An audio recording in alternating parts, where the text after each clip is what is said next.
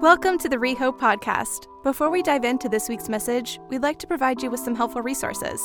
If you'd like someone to pray for you, it would be our joy to connect with you. So please email us at prayer@rehope.co.uk. If you'd like to get connected with an online Bible read-through group from wherever you are in the world, you can email brt@rehope.co.uk and be a part of a small group of people reading through the Bible cover to cover each year. Finally, if you would like to support the work and ministry of Rehope financially, you can do so online at rehope.co.uk/giving. We pray you find this message encouraging, enlightening, and helpful. Enjoy.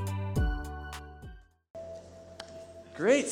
Happy Pentecost Sunday. It's so good to encounter just the presence of God today as a community of believers to worship and just to be together in this time. I'm excited for today. Pentecost is one of the feasts that we celebrate as a church. We kind of follow a little bit of the calendar of feasts, and we celebrate a feast in the autumn, the Feast of Atonement, and then we celebrate obviously Easter, the Passover feast, and then Pentecost feast. So the feast of Passover, Easter felt like not that long ago, but it was 7 weeks ago. It's hard to believe. I was thankful enough to share and to bring just the truth of Easter and the resurrection power of Jesus, and just celebrating the fact that He made us clean and righteous and holy in His sight. That was the gift of Easter, that we get to enjoy that freedom of being forgiven of everything, our past, present, and future, forgiven of our sins and washed completely clean. Pentecost is the marker on the church where we were filled with God, filled with the Holy Spirit. And hopefully today, that if that's new for you, that you'll have a greater hunger and a greater desire to meet with the person of the Holy Spirit, to invite Him to fill your life, to know that you are washed and made clean by the blood of Jesus, and that His desire is to fill you, to fill your life and overflow His presence through your life. So that's today, Pentecost. Traditionally, Pentecost was a feast, like I said, 49 days after Easter. In the Old Testament, it was a feast of celebration, a feast of joy, and coming together and bringing our first fruits of harvest. In the biblical times, bringing their harvest and communities coming together to just celebrate God's provision and His goodness and His faithfulness. So it's a time of thankfulness for abundant provision. It's also a time traditionally where people celebrated the giving of the law, the giving of the Word of God on Mount Sinai. And so there's a little bit of skepticism on like if it was the actual day of Pentecost, but that's what is celebrated, is the giving of the law and giving of the Word of God to Moses on Mount Sinai. So that's celebrated as well on Pentecost. But like I said, for us as Christians, Pentecost is the moment when believers were filled with the abiding presence of God in our life, that we never have to wonder if He's near to us anymore. If we invite the Holy Spirit into our life and surrender our life to Him, we can know that no longer do we just have visitations from God, but He is abiding in our hearts and abiding in our spirits every moment of our life, which is a gift, and it's something that should bring us joy and excitement and life. And He's meant to empower Christ-like living. So if you remember back to my message, I kind of feel like this is a part 2 of the Easter message. If you remember, hopefully you guys took notes. But I'll remind you, I talked a lot about what it means to follow Jesus and talked about the indestructible life of Jesus and how the gospel of Him being raised from the dead was really just the culmination of an indestructible life that He lived His whole journey. And we're called to live that same life as believers. But we can't do it in our own strength, and that's why God knew that. He knew that we needed His strength, His power to fill us, to overflow through us, and that was why Pentecost was so important. That's why Jesus pointed to the Holy Spirit all throughout the Gospels and said, there's someone coming that you guys are going to meet, and He's going to fill your hearts, He's going to fill your souls with truth, with grace, with a reminder of what I've done on the cross, and that's going to be His abiding presence for the rest of our life. So Pentecost is really, really exciting. I believe, like for me personally, I'll share a little bit of my testimony, my story with receiving the Holy Spirit and what it's meant for me. But hopefully, you understand that the Holy Spirit is the one that empowers us to walk like Jesus. And so if your heart's desire for your life is to look more like Jesus, that is a perfect ground for the Holy Spirit to move and work in. So excited to talk about the Holy Spirit today. He's amazing. I feel like in my life, I don't know where I'd be without the Holy Spirit. He is the one that I can turn to with literally every question that I have about anything. He's someone that I talk to regularly, someone that I pray to. He's someone who I speak to, someone who speaks to me.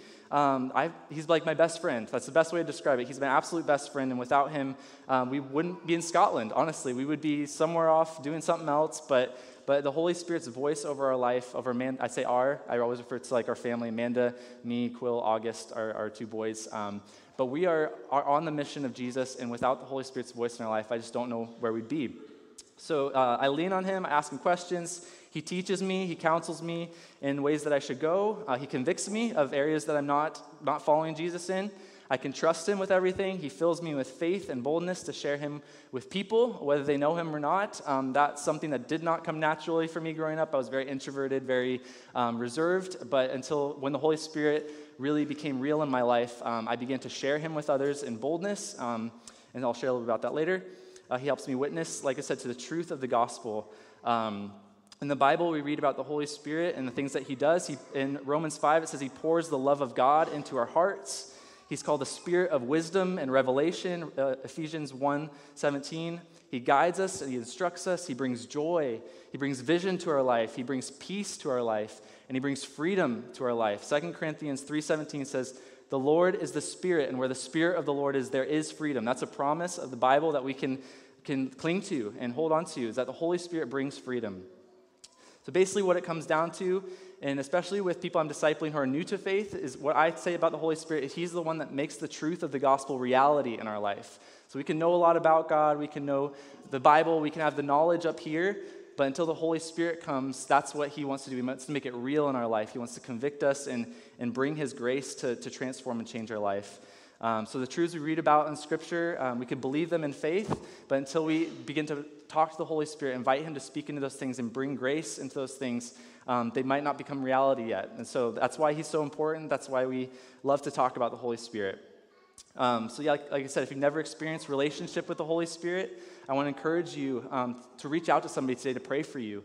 If you're like, I want to start this journey with God, I've committed my life to following Jesus, but I want to know his voice, I want to hear his voice, I want to follow him each day. We're going to have a prayer team at the end that would love to pray for you to receive the Holy Spirit today. And especially in the world that we live in, I feel like there's so many voices, so many things that are speaking, and without the Holy Spirit, I don't know how we discern. I was at the park yesterday, and I just looked out over a bunch of families, and statistically in Glasgow, like not many people are Christians, or if they are Christians, it's by name only.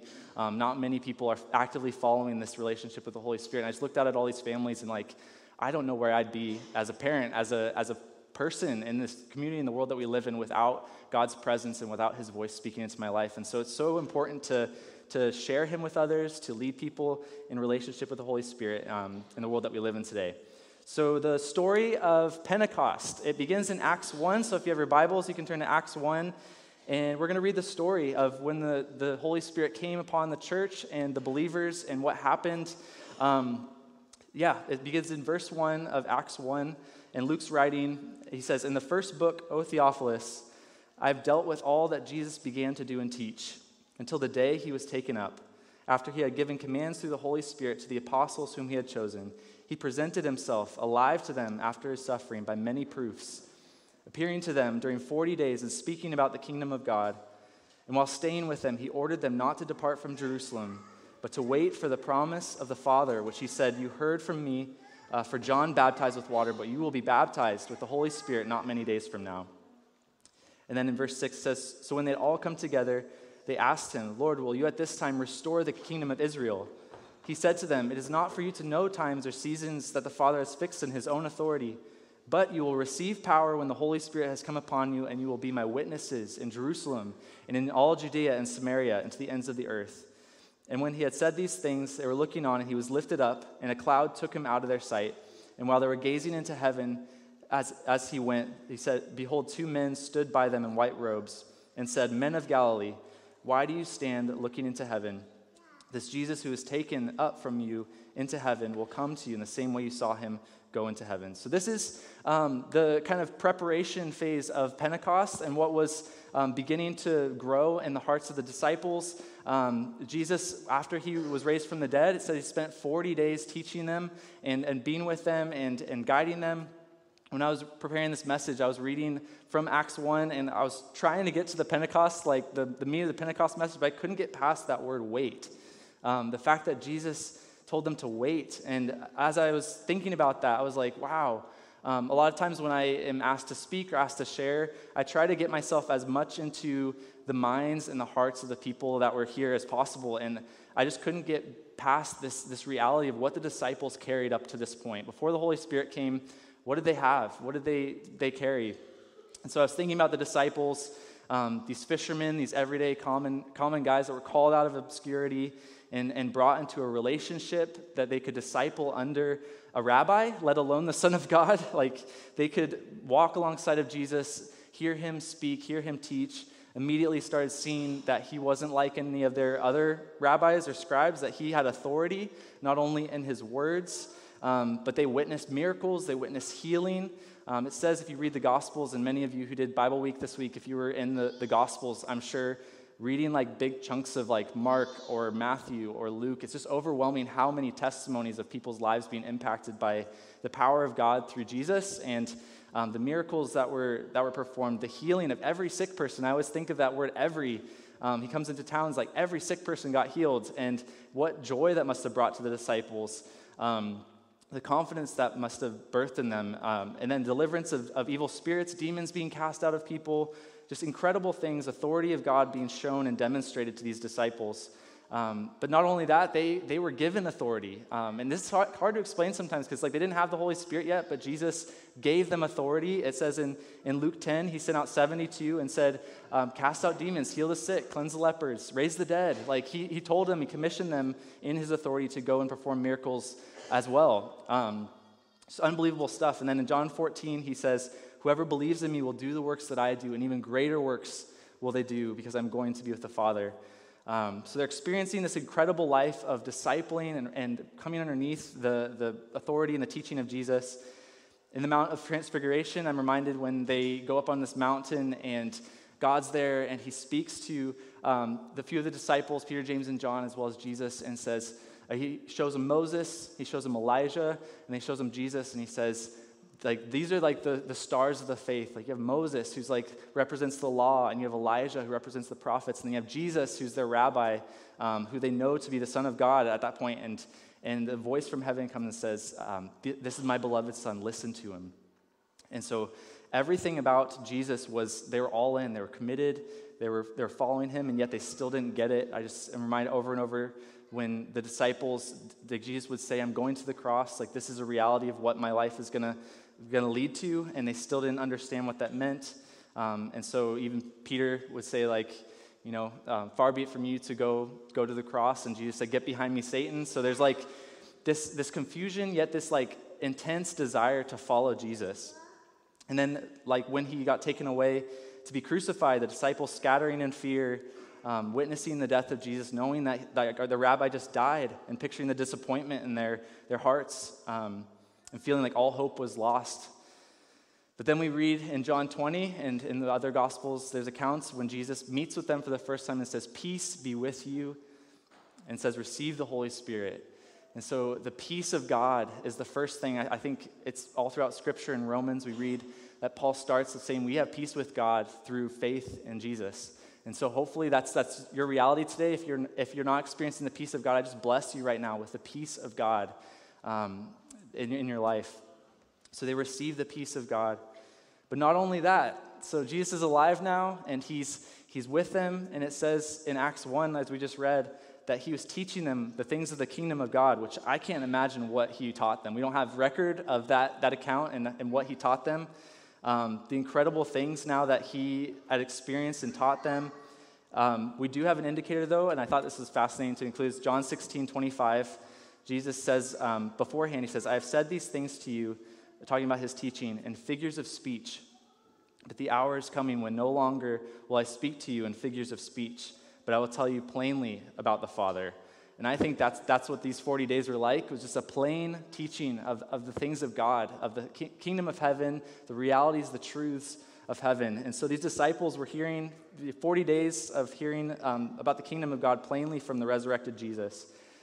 So all of that's what the disciples had coming into this moment. And yet Jesus said as he's about to be taken up into heaven, wait, there's someone greater coming, and he's going to lead you into all truth. Now, I really do think that speaks to the importance of the Holy Spirit and why we need him so badly.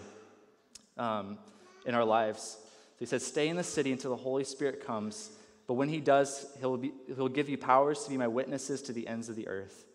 If the disciples who had so much experience and confidence and understanding of what the mission was and still needed to wait for the person of the Holy Spirit, how much more do we need him in our lives to be the one that we can turn to and abide with at every moment? We're destined to rely on the power of God to fulfill the commission of God. So my story, I shared a little bit about this in Easter. I grew up in the church. At 22, I gave my life to Jesus in a really real way and was forgiven, and for the first time experienced the righteousness of Jesus like spoken over me, that I was no longer just a sinner that was struggling through life. I was declared righteous, declared holy because of the blood of Jesus, and that transformed my life completely. When I received that for the first time, received forgiveness and repented and came to him with my full commitment, my full just pursuit of him.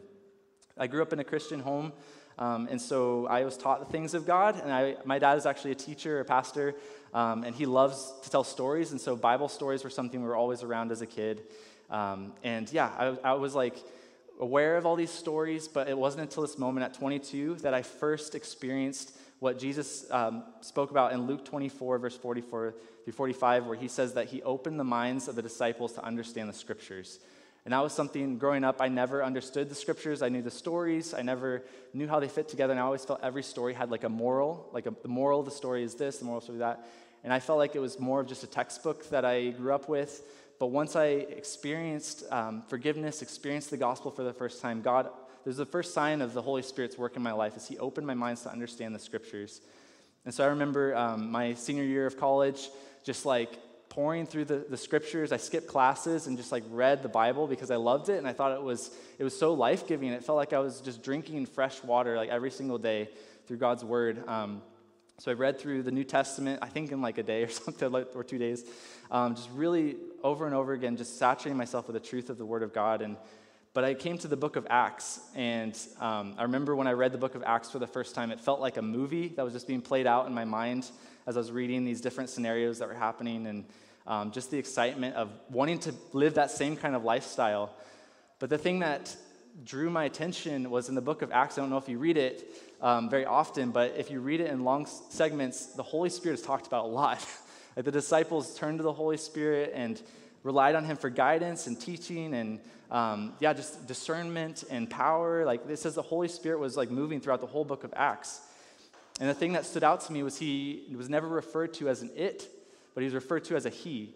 And so that was something that stood out to me. I was like, wow, he's not just an entity. He's not just a force that I grew up with thinking he was, but he's actually a person. He's a person of the Godhead that wants to know us and wants to flow through us and to introduce himself to us. And so this idea of the personhood of the Holy Spirit started jumping out to me.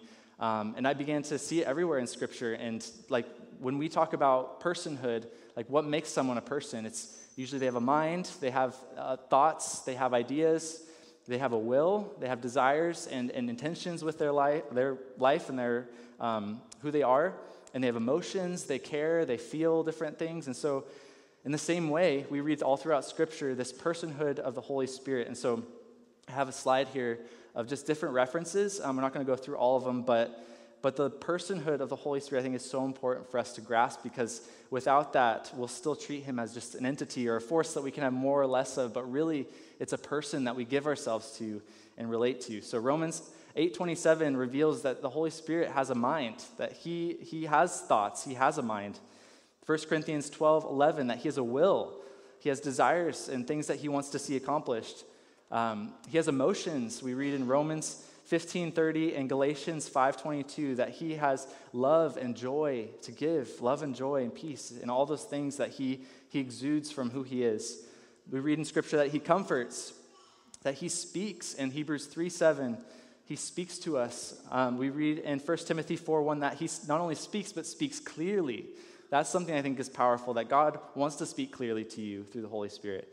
He teaches, 1 John 2:27, he can be grieved, he can be made sad or sorrowful, Ephesians 4:30. He can be insulted or outraged, Hebrews 10:29. He can be resisted, Acts 7:51, when Stephen is sharing his message in Acts chapter 7.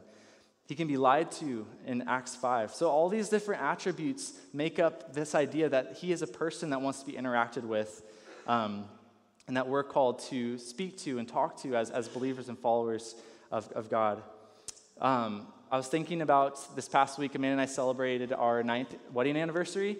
And so we're moving on to the first decade, which is so crazy and exciting. But we were just kind of reminiscing over the past 9 years and the things that we've experienced and the things that we've gone through and just the different life stages. And preparing this message, I couldn't help but think about it in that same way of relating to somebody. How do you get to know somebody? You experience life with them. You talk to them. You spend time together. You ask them questions. You get to know them. And in the same way, that's how we are with the Holy Spirit. Just as Amanda and I, we spent 9 years going through different seasons of life, hard things, good things, exciting things, crazy things, adventures, things that we would never have pictured. In the same way, that's who the Holy Spirit wants to be for you, is a relationship like that you can lean on and rely on. I have a few book recommendations in this season of my life. When I started learning about the Holy Spirit and learning about his personhood, God led me to a few books. So Forgotten God, if you're new to the Holy Spirit or coming from maybe like a conservative background, this is a great book that introduces the Holy Spirit in really easy terms. It's a really quick read. But that was one book that I read that just was really impacting for my life. Hosting the Presence by a pastor named Bill Johnson from the States. He's a pastor of Bethel Church. It was a really impactful book in the sense of just realizing that our call is to care for this relationship with the Holy Spirit. And yeah, so those are two books. Forgotten God, if you are new to everything. Hosting the Presence is awesome, and it's very challenging at times, but two great book recommendations. But yeah, so Jesus refers to the Holy Spirit all throughout the Gospels. In John 14, in verse 15 through 17, the disciples are hearing him talk about going to the cross and nervous and like, why is this happening? Like, we don't want you to leave. And Jesus reassures them and says in John 14, if you love me, you will keep my commandments, and I will ask the Father, and he will give you another helper to be with you forever, even the Spirit of truth, whom the world cannot receive, because it neither sees him nor knows him. You know him, for he dwells with you and will be in you. So it's a powerful reassurance from God that the disciples were not going to be left. It says in the next couple of verses that he won't leave us as orphans, but he'll come to us and make his home with us. But that word, another, I find really fascinating. Sometimes I go into the Greek and find like interesting things. So the Greek word for another, there's two words that they used at that time to represent another. One of the words is heteros, and the other is allos.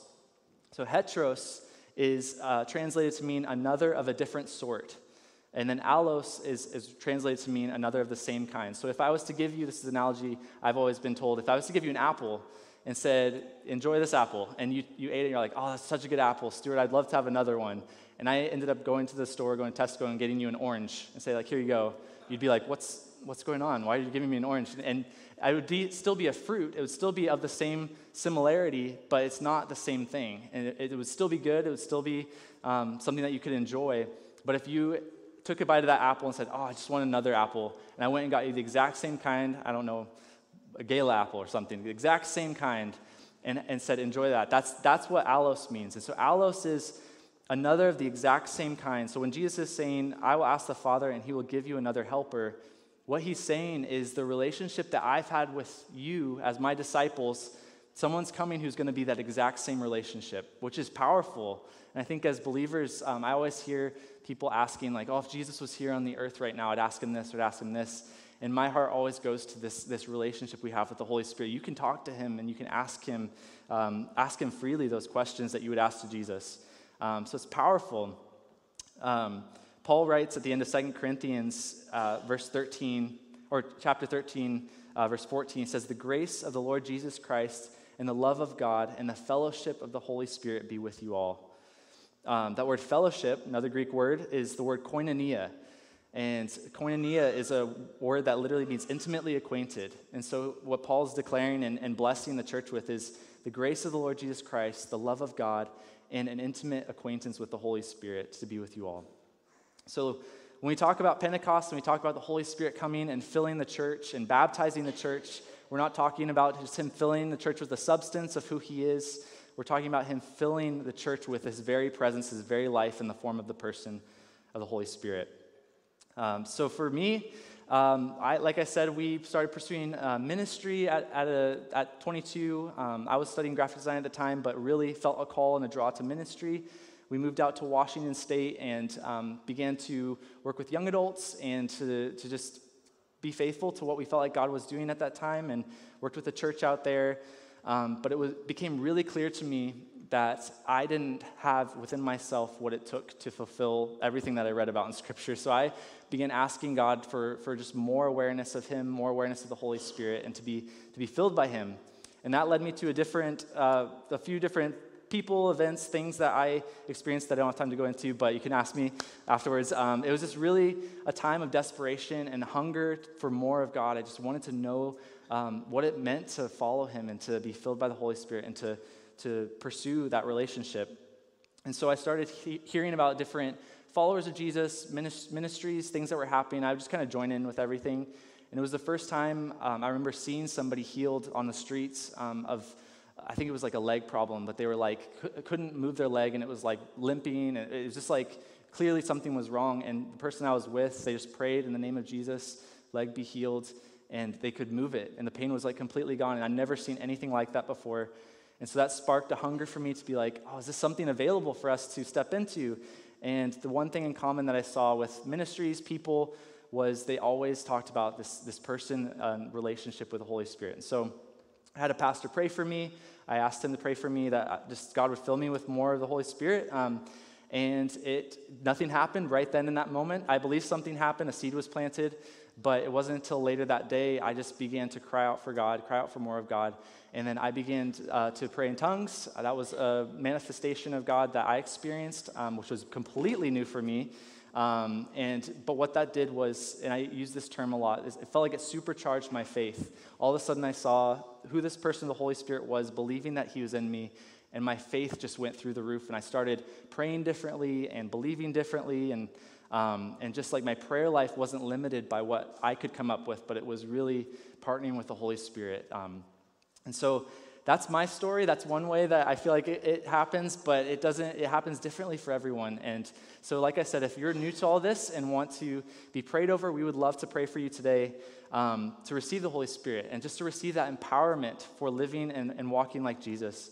But let's get back to the story. So Pentecost. So in Acts chapter 2, we're going to finish reading the story, what happens when the Holy Spirit came. It says in Acts chapter 2, verse 1, when the day of Pentecost arrived, they were all together in one place. And suddenly there came from heaven a sound like a mighty rushing wind, and it filled the entire house where they were sitting. And divided tongues as of fire appeared to them and rested on each one of them. And they were all filled with the Holy Spirit and began to speak in other tongues as the Spirit gave them utterance. And now there were dwelling in Jerusalem Jews, devout men from every nation under heaven.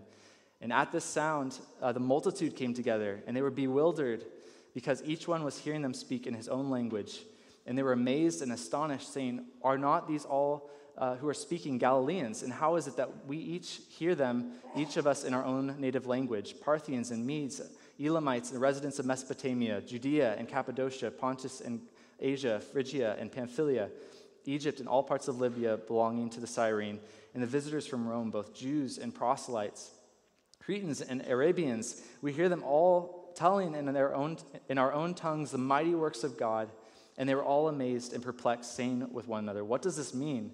But others mocking them, saying they are filled with new wine. So the Holy Spirit comes, and I just think of that preparation once again, of them being in that upper room, praying and crying out to God, saying we're desperate for whatever this is that's coming, this person of the Holy Spirit. And how he comes is he comes in that rushing wind and fire, the fire of God showing themselves up with the tongues of fire. I have a hunch. I always grew up in Sunday school where you have like the little tiny candles, flames on their head, and just that picture of like the small amount of fire. I feel like it was a lot bigger than that. I think tongues of fire, I think of a lot of tongues of fire just enveloping them and filling them just with a power and a truth of the gospel, and that power to be his witnesses. And so they were given the supernatural ability to speak in the languages that they never grew up knowing or taught, and it was all pointing to Jesus and all magnifying his name. And so the Holy Spirit filled the believers and carried them along in their ministry to reach the world with the gospel. We read in that next chapter of Peter's message, just cutting people to the heart. The same Peter who chapters before, weeks before, was denying Jesus and cowering in fear. He preached with boldness, used the same words, the same mouth that denied Jesus, preached with boldness, and saw 3,000 people saved in one day. So there's a power available to us in the person of the Holy Spirit. I want to end with this. I am reminded of just this week being Bible week, and a lot of you I know were signed up for the readings and Old Testament, New Testament, wherever you're reading, hopefully God spoke to you in that time. But I was reminded of the Holy Spirit's presence in the Old Testament and the New Testament, and just his consistency throughout all of the narrative of Scripture. And I was reminded of the dedication of the temple, and I don't know if anyone's here who actually read that section, but I was just brought back to this passage in 2 Chronicles 6, verse 41 through 42. I'm kind of wind us down with this. So 2 Corinthians chapter 6, verse 41 and 42, Solomon's praying and declaring just God's presence over this temple, dedicating it to the work of God. I was talking to one person actually who was reading all the measurements. So some of you might have gotten the measurements passages, and that was probably a long hour of reading measurement after measurement of how intentional God was to put his resting place together, and just like all the different things that had to come into the place to make his temple a place to host his presence. But in 2 Chronicles, we read the dedication of the temple. It says, "Now, O my God, let your eyes be open and your ears attentive to the prayers of this place. And now arise, O Lord God, and go to your resting place, you and the ark of your might. Let your priests, O Lord God, be clothed with salvation, and let your saints rejoice in your goodness. O Lord God, do not turn away the face of your anointed one. Remember your steadfast love for David, your servant." And then we read in the next chapter, as soon as Solomon finished his prayer, fire came down from heaven and consumed the burnt offering and the sacrifices. And the glory of the Lord filled the temple, and the priests could not enter the house of the Lord because the glory of the Lord filled the Lord's house. When all the people of Israel saw the fire come down and the glory of the Lord on the temple, they bowed down with their faces to the ground on the pavement and worshiped and gave thanks to the Lord, saying, "For he is good, and his steadfast love endures forever." So I just read that, and I was like, that is a precursor to Pentecost. That's what happened on the day of Pentecost when the dedication of the temple, that we are now the temple that hosts God and houses God. We're dedicating ourselves. We're being open to allowing him to fill us, to use us. The fire of God coming down and filling and consuming the burnt offering. It says in the Bible that we are called to be living sacrifices. So we're the offering now. I just see so many parallels in this passage, and just the testimony of when people saw the fire come down from heaven and the glory of God in the temple, they bowed down to their faces on the ground on the pavement and worshiped. And so that's the effect of the Holy Spirit, is people's lives around you are going to be impacted and changed. So hopefully you see that parallel in Acts 2. The believers are gathered, praying, dedicating their lives, and the presence comes in fire to rest upon the people. I believe fire does three things. So this is how I'm going to just kind of wind us down. Fire consumes. One thing that fire does, we read in Hebrews 12, "Therefore let's be grateful for receiving a kingdom that cannot be shaken, and a kingdom, let's offer to God acceptable worship with reverence and awe, for our God is a consuming fire." So fire consumes. Fire gives warmth and comfort. We know the Holy Spirit is described as being our comforter, the one who brings a reassurance of who we are in Christ and to bring us that comfort. But then number 3, fire gives light when there is none. And I think about Jesus' message in Matthew 5. He says, "You are the light of the world. A city on a hill cannot be hidden, nor do people light a lamp and put it under a basket, but on a stand, and it gives light to all that are in the house.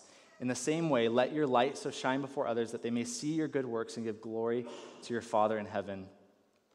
In this season, I was reminded, as parents, sometimes light can be our best friend, but also our worst enemy as parents. So in the evenings when we put Quill down for bed, he always reminds us if we forget to turn his nightlight on. He needs his nightlight. He wants his nightlight because that gives him comfort. That gives him a sense of safety. But then at 4:30 in the morning, light becomes our least favorite thing. We try, the first thing we did when we moved to our new flat a few weeks ago was to get blackout curtains and put them up in our kids' rooms to try best that we could to not wake them up at 4:30 in the morning, because we all live now in Glasgow in summer months, and the light comes in, and it just reminded me of the power of light to push out darkness, and how as Christians we are now filled with light. That's just the truth of who we are as the Holy Spirit is in our life, that we become the light of God and we push out darkness. And so wherever you're at right now, if you're experiencing maybe discouragement, or maybe in your workplace you're seeing the effects of sin or the effects of brokenness, and you're seeing like darkness, like it feels like darkness, just be encouraged that God wants to fill you with the light of the Holy Spirit. That is what I think happened on the day of Pentecost, and that's the joy and the celebration that we get to have in God.